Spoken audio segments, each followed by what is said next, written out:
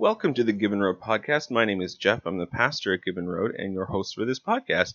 Today you will be listening to a sermon I did on Sunday about how to have a real relationship with God and why you need the Holy Spirit to do that. But before we get into it, I just wanted to say that this will be an ongoing podcast, not just with sermons, but we're going to do interviews with people from the church on relevant topics, and we're going to have some bigger names on the show in Christianity that make an impact in their community and the global community. So the first one will be next later on this week, actually, with Shane Claiborne. It's actually a recycled podcast from one that I did under my old podcast name, but it's been taken off the internet since then. So I'm going to re-edit it and upload it here for you to listen to. So without further ado, let's get into things. Here is my sermon on how to have a real relationship with God.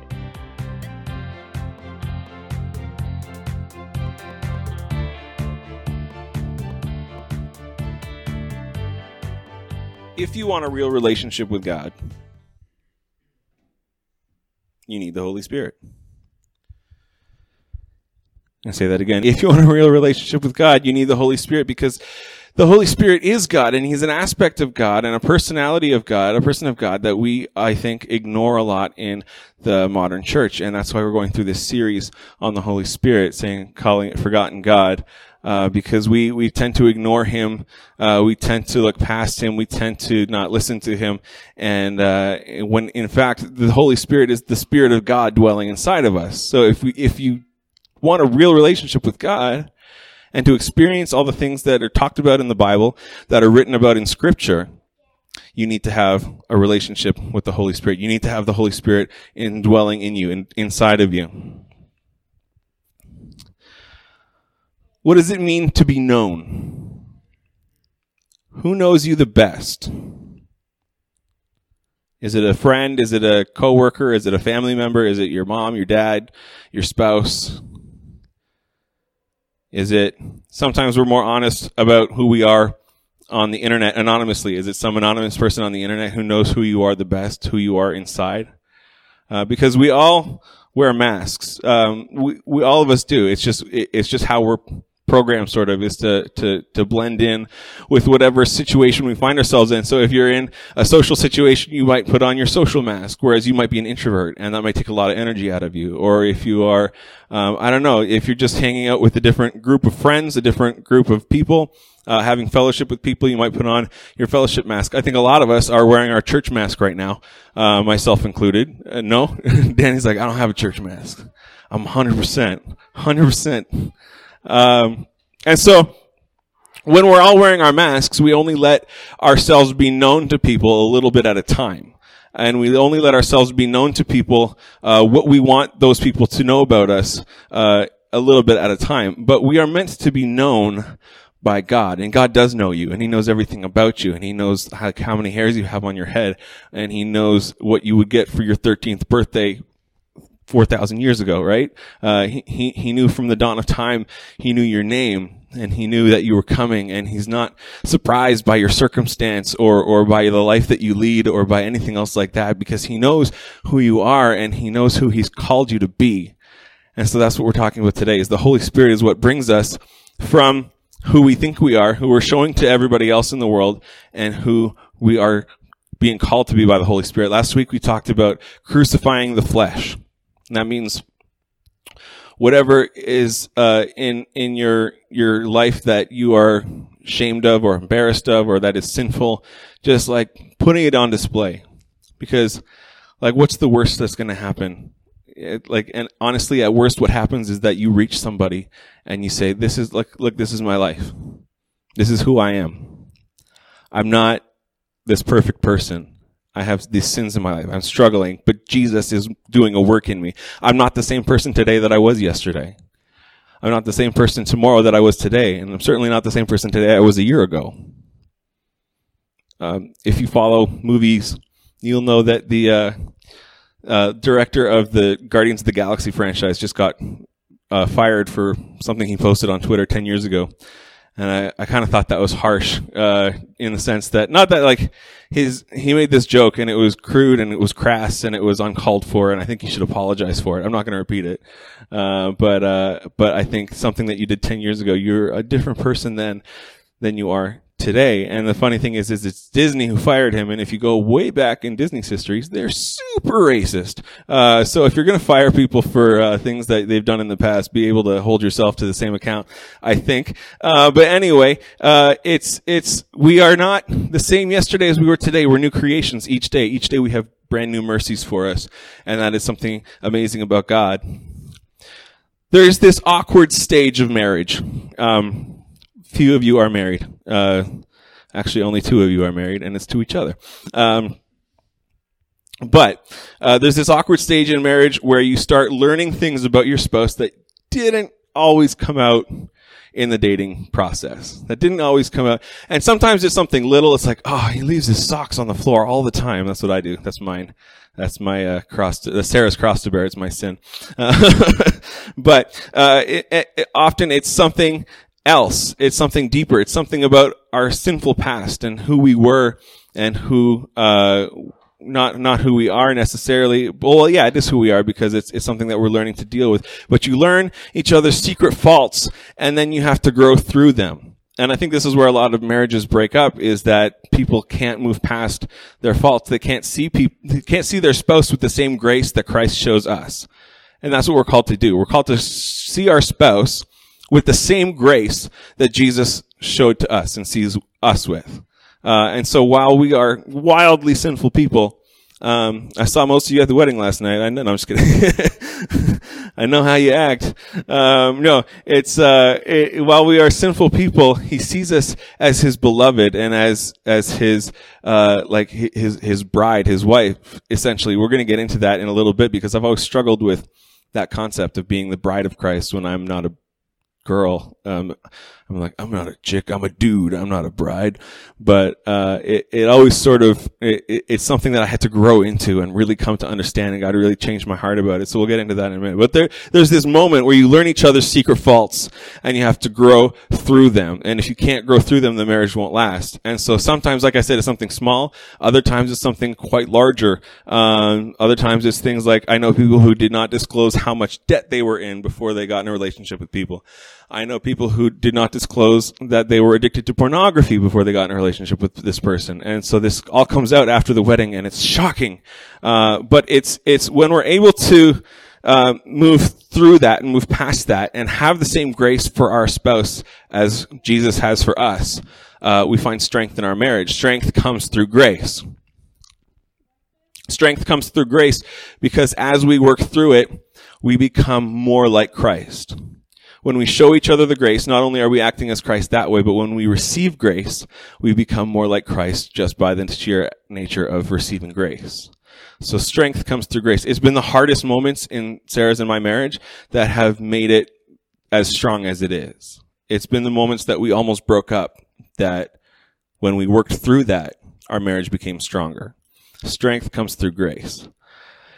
You need to be known by your spouse and vice versa. And like you need to be stripped bare. And I don't mean clothing. I mean, like, you need to let your spouse know your innermost thoughts and your hopes and dreams and your doubts and your confusions and your sins and your victories and your failures and everything. You need to be known by your spouse and vice versa. And that's important because we are the bride of Christ. Like I said, this is something I've always struggled with, being the bride of Christ when I am a heteronormative male. God wants to know you. And more than that, he wants to be known by you. God sees you bare in everything that you are. In everything that you've been, in everything that you've done, he sees you bare.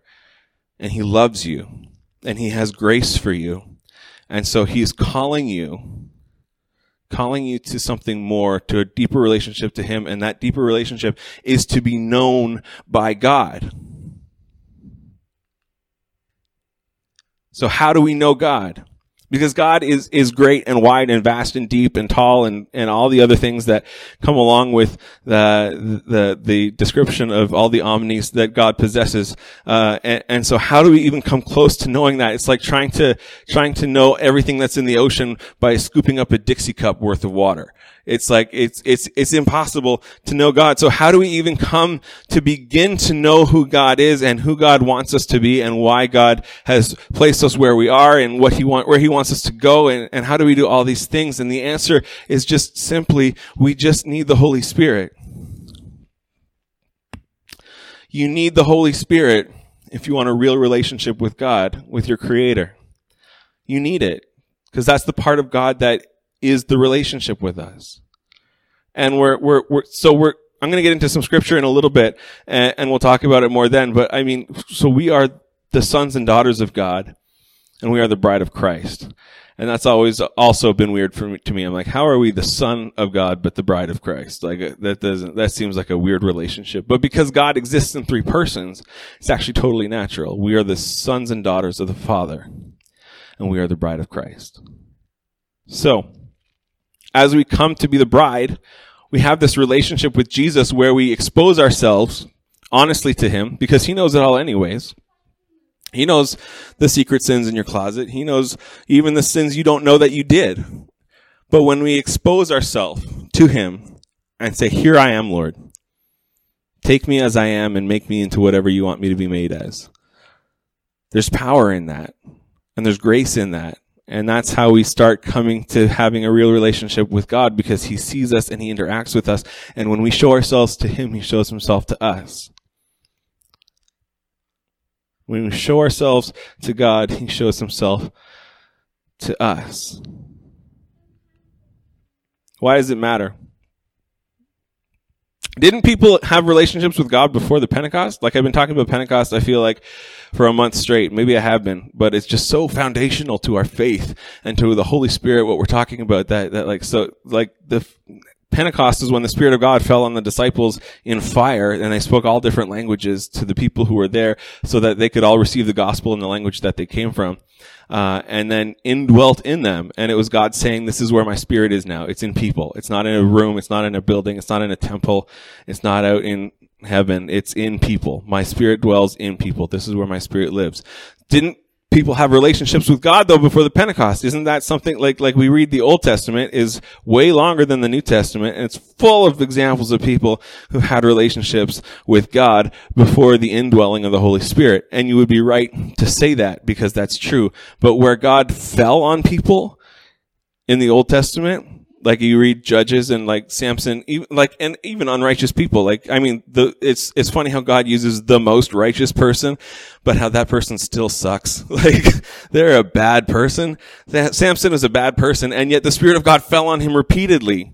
And that's how he had this relationship with God. The Spirit of God was able to communicate with us and have this relationship with us, but it wasn't the same as after Pentecost when it indwelled with us. There's a certain intimacy that comes from the indwelling of the Holy Spirit. And indwelling just means that He's living inside of you. You are the temple now. You are the temple. You are the residence of God.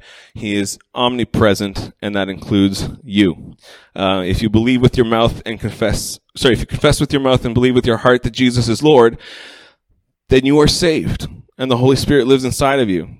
And if you doubt that the Holy Spirit is inside of you, then let's pray for you. Let's come to me afterwards and say, I really want this. I want this Holy Spirit in my life. I want this to be something that changes me, and that I want to see this transformation happen. And I will, I'm flying solo today, but I'll pray for you. And when Andre and Julie get back, they'll pray for you, and Peter would pray for you, and I'm sure Misha and Dahlia would pray for you guys as well. Anyone, we just lay hands on you, and we just pray that the Spirit of God falls in you, and I believe that He will. And it's amazing when He does, because it's this intimacy that is even greater than the intimacy shared by a husband and wife. As much as we can have intimacy with each other as people, there's a border and a wall in that we can't exist inside of each other. We become one flesh through marriage, but God exists in us and becomes our indwelling and our in temple, and reveals us, gives us a little bit of that cosmic, whatever it is, that Spirit of God to be inside of us and to guide us. And so I always refer to Pentecost as the anniversary of the church because it's when the church was born. In Old Testament, the Pentecost is where a celebration of when God gave the Torah to the Jews. And in Christianity, it's a celebration of when God gave his Spirit to all people. And that's an amazing thing. So we get to celebrate our anniversary with God through what's called anamnesis, which is a Greek word that basically means lived memory. We get to celebrate our anniversary with God through lived memory, through love and service and wisdom and order and wonder. We get to celebrate our God and celebrate with God this anniversary of when we became his people, because we weren't there at the Pentecost. We weren't the apostles. We didn't see the apostles. We didn't see the fire fall from heaven. And yet it is something that we're called to remember in the same way that the Jews are called to remember what happened at Mount Sinai. And so in the Old Testament, when the Jews are given the law, they meet God on Mount Sinai and they pray these blessings over themselves and these curses over themselves if they should fall in the covenant that they're making. If they should not hold up their side of the covenant, then they're like, and may this happen to us if we fall through this covenant. But God, the interesting thing is that God actually takes, when they do fail the covenant, God takes the blame for it. He takes the fall. He takes the sin by sending his son into the world. And when he makes covenant with Abraham in Genesis, they're supposed to cut this cow in half and then walk through it. But in actuality, what happens is they cut the cow in half and then God makes Abraham fall into a deep and dreadful sleep. And God passes through the cow by himself as a lamp in a jar, essentially. And so when God is on Mount Sinai, he's promising with Israel, he's saying, I will be your God and you will be my people. And so Israel were called to remember that all through the Old Testament. Whenever there was a moment where they were falling behind or not holding up their end of the bargain, the prophets would call to them and say, remember when we stood on Mount Sinai. Even though those people they were talking to at that time had not been alive at that point, had been generations and generations before, when their grandparents, and that's who made this covenant, but they still were held to it and were called to remember it through this anamnesis, through this lived memory. And it's the same we do with communion. When we have the bread and the wine, or the juice. I was at a United Church, leading worship one Sunday about a year ago, and they were doing communion, and I didn't know that United Church does wine with their communion, and so I took the shot as I normally do with the communion cup, but I was like, oh, there's a bite to that, okay. And it sort of caught me off guard. But we do this through communion. We remember who God is, who Jesus is, what he's done, and what he's called us to and what he's promised us through anamnesis, through this lived memory. We're called to celebrate our anniversary with the indwelling of the Holy Spirit. And it's the Holy Spirit inside of us that allows us to celebrate that. The Spirit of God is freedom. And sometimes freedom is scary. We always think that, oh, of course freedom is better than not being free. But what we don't realize is a lot of the time we have caged ourselves. We have captured ourselves in our sins, and we don't want God to come in and fix us, because that's scary. Because right now, all this bad stuff I've done is hidden and no one has to know about it, and it's going to be fine. And it's all going to be great if I can just keep it under wraps, and I'll do better next time. I promise God. And then we don't. It's everything that we've done, we keep buried. And when we allow the Holy Spirit in us, he brings up all the stuff that we had been struggling with and that we had been letting get in the way of our relationship with him. And he brings it to the surface, and we have to crucify the flesh, like we talked about last week. We have to put it on display. We have to kill it in agony and put it on display for everyone to see, so that we can say, this is where I've been, this is where I'm going. And that's a terrifying process. I don't like doing it. I'm sure you don't like doing it, but it's necessary. And when we do it, we become this amazing witness for who God has called us to be. We become this amazing witness for who God is and the grace that he has. And people say, hey, I also struggle with that. I also struggle with my anger. I also have an addiction to pornography. I also steal things every once in a while. I don't know. Like whatever it is that you're struggling with, like whatever it is that your temptation is, God is calling you to put that on display so that other people struggling with the same thing can be helped by you. And it's amazing that when we see that, because we see then God taking our biggest hurts and our biggest shame and making us unashamed of it and making it not hurt us. And in fact, using it as a main ministry point. So I've seen people who are the victims of sexual abuse rise up and help people who are the victims of sexual abuse. And I've seen people who are drug addicts rise up and help people who are drug addicts. And I've seen people who have anger issues rise up and help people who have anger issues. Because the Holy Spirit is transformative, and part of that transformation is being used, is allowing the Holy Spirit to use you, to move through you in this supernatural way. There's no way to explain, like there's no way I could have come out and conquered pornography on my own. Right? There's no way I could have done that. It was sheerly the Spirit of God living inside of me that allowed me to do that. Galatians 4:6-9 says, because you are his sons, God sent the Spirit of his Son into our hearts, the Spirit who calls out, Abba, Father. So you are no longer a slave, but a child of God. And since you are his child, God has made you also an heir. If you don't know what an heir is, that's somebody who you inherit what the father leaves behind when he dies. You have a claim to your father's house. Formerly, when you did not know God, you were slaves to those who by nature are not gods.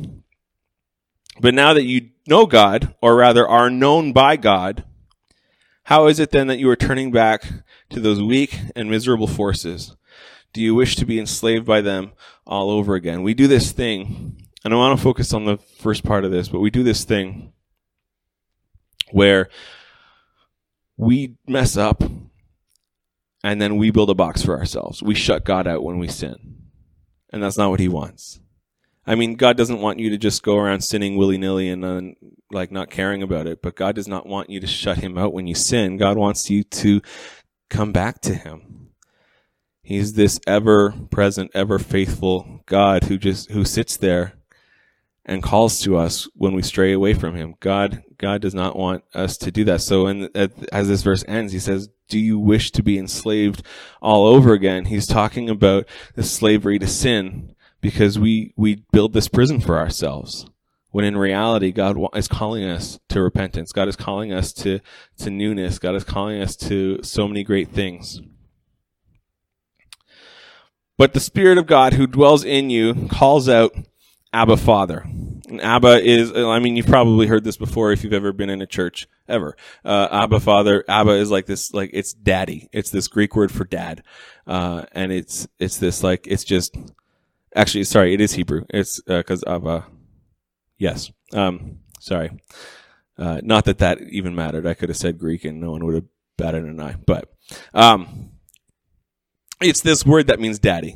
And so when we come to God, we're able to approach him in the same way that you would go to your actual father if he were a good man, right?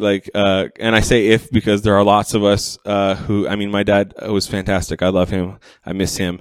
But he was great, but still sinful. And so we're all still sinful. And so if your father, some of us don't have great dads. We don't have a great relationship with our dad. We don't have a dad who's even around some of the time, or if he is around, then could be abusive or manipulative or any number of things. So if your father was a good man, you could approach God the same way that you could approach your father who was a good man. You can curl up in God's lap and say, hi, daddy. That's essentially what it is. And that's important because it's part of how God knows us and how we know God. It's how God sees you. It's how you see God. And so that's the goal for our relationship with the Father person of the Trinity, is to have this fatherly relationship with him. Romans 8:15-17 says, the Spirit you received does not make you slaves so that you live in fear again. Rather, the Spirit you received has brought about your adoption as sonship. And by him we cry, Abba, Father. The Spirit of himself testifies with our spirit that we are God's children. Now, if we are his children, we are his heirs, heirs of God and co-heirs with Christ. So everything Jesus receives from the Father, we receive also because of the Holy Spirit. if indeed we share in his sufferings in order that we may also share in his glory. So it's this thing where, like, if the Spirit is in you, you will be transformed, right? If the Spirit is in you, you will be transformed. And it might be a slow transformation. It might be like a little bit, or it could be a drastic transformation. I've had both, where I've had my heart changed a little bit at a time, and then where I've just seen the error of my ways and seen the sin in my life and said, I need God desperately. But again, we cry out, Abba, Father, and we're co-heirs with Christ. Everything that is Christ is ours, which is amazing. And I want to focus on this because I think we get down on ourselves a lot, especially younger people. I think I remember when I was like 15 to 17, just being like some of the darkest years of my life, just because I was so depressed and I hated myself and everything like that. But I do this a lot with youth groups, and I want to do it with you guys too because I think it's important. Here's a picture of me and my kids. I think Eli and Caleb are 3 in that picture, and Isaiah is, or maybe 4, and Isaiah is like 1. And I love them. And like, not especially Isaiah, but I mean, to use a term that focuses on him, to use an example that focuses on him specifically, in this picture, he's a baby. He has done nothing to ever like cause me to be angry with him. And yet, as he grows, and he is often an obstinate child, he can do nothing that will make me not love him. And so, when I look at this picture, and I look at you, I see no difference. There is no difference between you and these children in this picture with you and God. The only difference is that I am a sinful person, and God is not. I am, by nature, a sinful father, and God is not. So there's no difference between you. You've done nothing that could create, you're this baby. Like, you've done nothing that could separate you from the love of God, and you can do nothing that can separate you from the love of God, because we cry out, Abba, Father. He is our Father and our Lord. So what do I do with all of this? You need to accept, invite, and take. Everybody say accept, invite, take. You need to accept grace. You need to invite the Holy Spirit. And you need to take time for God. Even 10 minutes a day. Like, that's all that you need. I mean, you need more, but like, it's a start. Just take 10 minutes a day. 5 minutes to focus on God as your Father. 5 minutes to focus on God as your lover, as someone who loves you deeply and intimately. Accept, invite, take. Because if you haven't invited the Holy Spirit into your life, like that's the key part of it. Like, to say like, yeah, I believe in Jesus, is great. But you also need to invite him. You need to, cause I said I love Jesus for years without understanding that I didn't mean it. Right? Like, without understanding that true love requires some kind of action. I can't say that I love God and then not love his children. I can't say that I love God and then go off and fill my life with bad and negative images. I can't say even that I love God and hate myself, right? Because God wants us to love him the way he loves us, and the way he loves, or he wants us to love ourselves the way he loves us. Sorry. So take 10 minutes, 5 minutes for Father, 5 minutes for lover. And then once you're comfortable doing that, take 20 and take 30 and take 40. Read a devotional book. Devotions are huge. Read the Bible, just anything. Just spend time with God. Even just sit in silence and wait and listen. And you might not hear an audible voice saying, "This is my will for your life." But you will probably start seeing patterns in your life that God is speaking through, and people in your life that God is speaking through. Again, why does it matter? Because you can't embrace your adoption without the Holy Spirit. The verse in Romans said that it enables us to become adopted sons and daughters of God.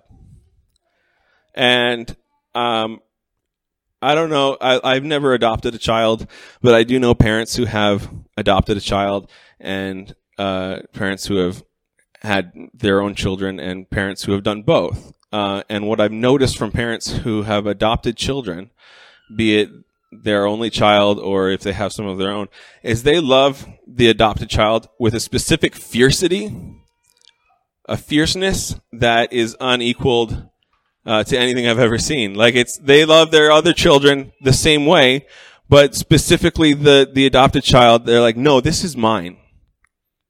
And anyone who tries to question that, anyone who tries to come in the way of that, they're like, no, like, grr, this is mine, rar, and like back off. God loves you in the same way. He's adopted you as a son or a daughter, and he loves you with this fierceness, like the Newsboys song, like, my God's not dead, he is surely alive, he's living on the inside, roaring like a lion. Like, that's what he's doing for you right now, is he has adopted you, and he's protecting you fiercely because that's who he is, and that's the way he loves you. You can't embrace your role as a bride without the Holy Spirit, because we are not ready. Like, you need to be cleansed, and you need to be made new before you can go and like, so traditionally, I mean, in Jewish tradition, the bride takes a baptism before her wedding because she wants to make sure she's like ritualistically clean and spiritually clean and physically clean. And so she takes this baptism before her wedding ceremony. And that's sort of why we get baptized too, is we believe, and then we believe that we're the bride of Christ. So we need to be cleansed physically, spiritually, emotionally, ritualistically, however you want to put it. We need to cleanse ourselves. And the Spirit is the thing that does that, because the Spirit is working inside of you towards your transformation. The last reason why it matters is because heaven is a right now kind of thing. It's not something that we go to when we die. And some of you might be thinking, did the pastor just say we don't go to heaven when we die? That's not what I said. It's not just something that we go to when we die. It is a right now kind of thing. It's something that we bring in the present as we serve God, as we trust God, as we work with God, as he transforms us. It's a right now kind of thing. Your kingdom come, your will be done on earth as it is in heaven right now. That's our prayer. And we can't begin that transformation on our own. Like, we need Jesus to have died for us. We need the Holy Spirit to live inside of us. And without those things, our transformation just won't begin, and you'll stay stagnant unless you happen to be one of these people from the Old Testament who the Spirit of God falls on periodically. And even then, like, you read again through Judges, Samson was a Nazarite is a value. A Nazarite vow is a vow you take to not cut your hair. Samson was a bad Nazarite, like, and yet God was still able to use him. And so it doesn't matter like where we are, what we've done, who we are. The forgiveness of Christ is on us as the Spirit dwells inside of us. If you want a relationship with God, you need the Holy Spirit. That's just the bottom line. That's where we're coming to. That's where we're closing at.